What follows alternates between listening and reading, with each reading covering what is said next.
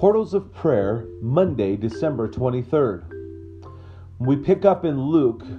Mary has now left Elizabeth after she'd been there for 3 months. More than likely, she was there until the birth of Elizabeth's son, John.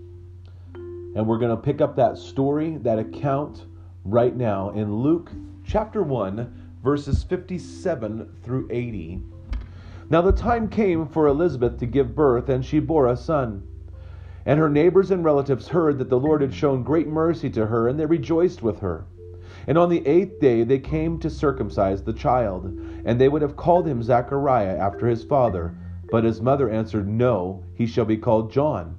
And they said to her, "None of your relatives is called by this name."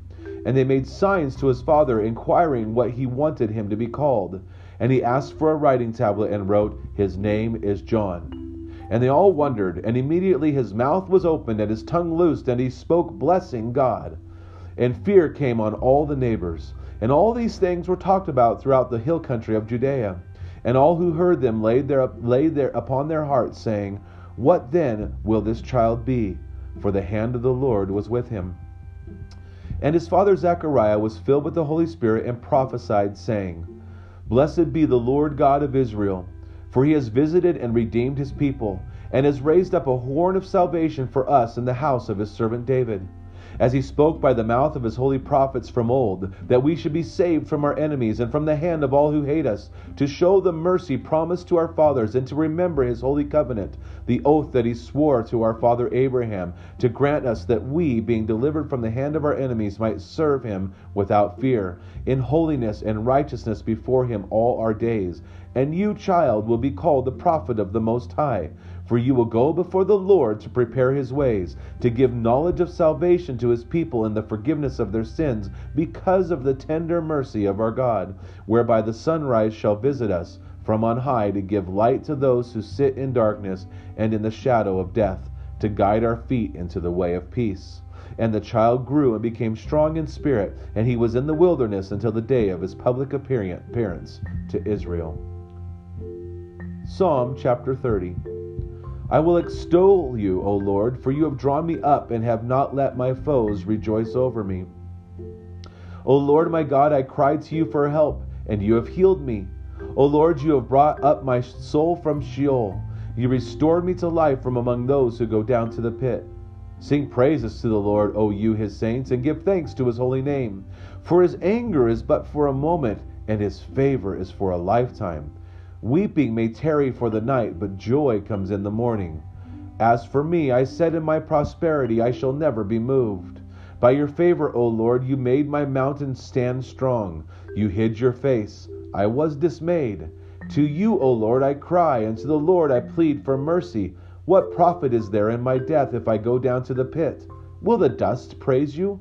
Will it tell of your faithfulness? Hear, O Lord, and be merciful to me. O Lord, be my helper. You have turned for me my mourning into dancing. You have loosed my sackcloth and clothed me with gladness, that my glory may sing your praise and not be silent. O Lord my God, I will give thanks to you forever.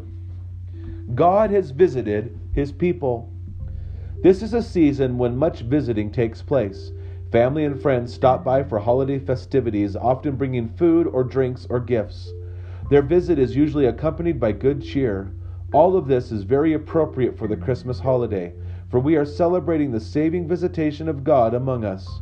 Apart from Jesus, God's visitation would solely be for judgment, visiting the iniquity of the fathers on the children to the 3rd and 4th generation of those who hate me.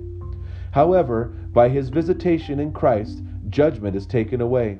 For Jesus came so that the iniquity of all the generations might fall on him. By sharing in our humanity and bearing our guilt, the Lord has redeemed his people so that we may serve him without fear. Truly, our Lord's visitation is one that produces good cheer and brings the greatest gifts. Like a beloved friend or relative whose presence refreshes our spirit, the coming of Jesus refreshes our souls forever. It gives knowledge of salvation to his people and the forgiveness of their sins, and it brings light to those who sit in darkness and in the shadow of death. Praise be to you, Lord God, for your redeeming visitation. Amen.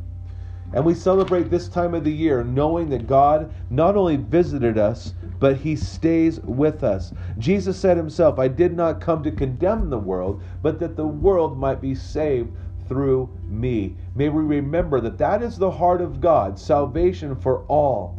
The price that Jesus paid on the cross was sufficient for all mankind. Today being the day before Christmas Eve, I encourage you just to enjoy some time, take pause.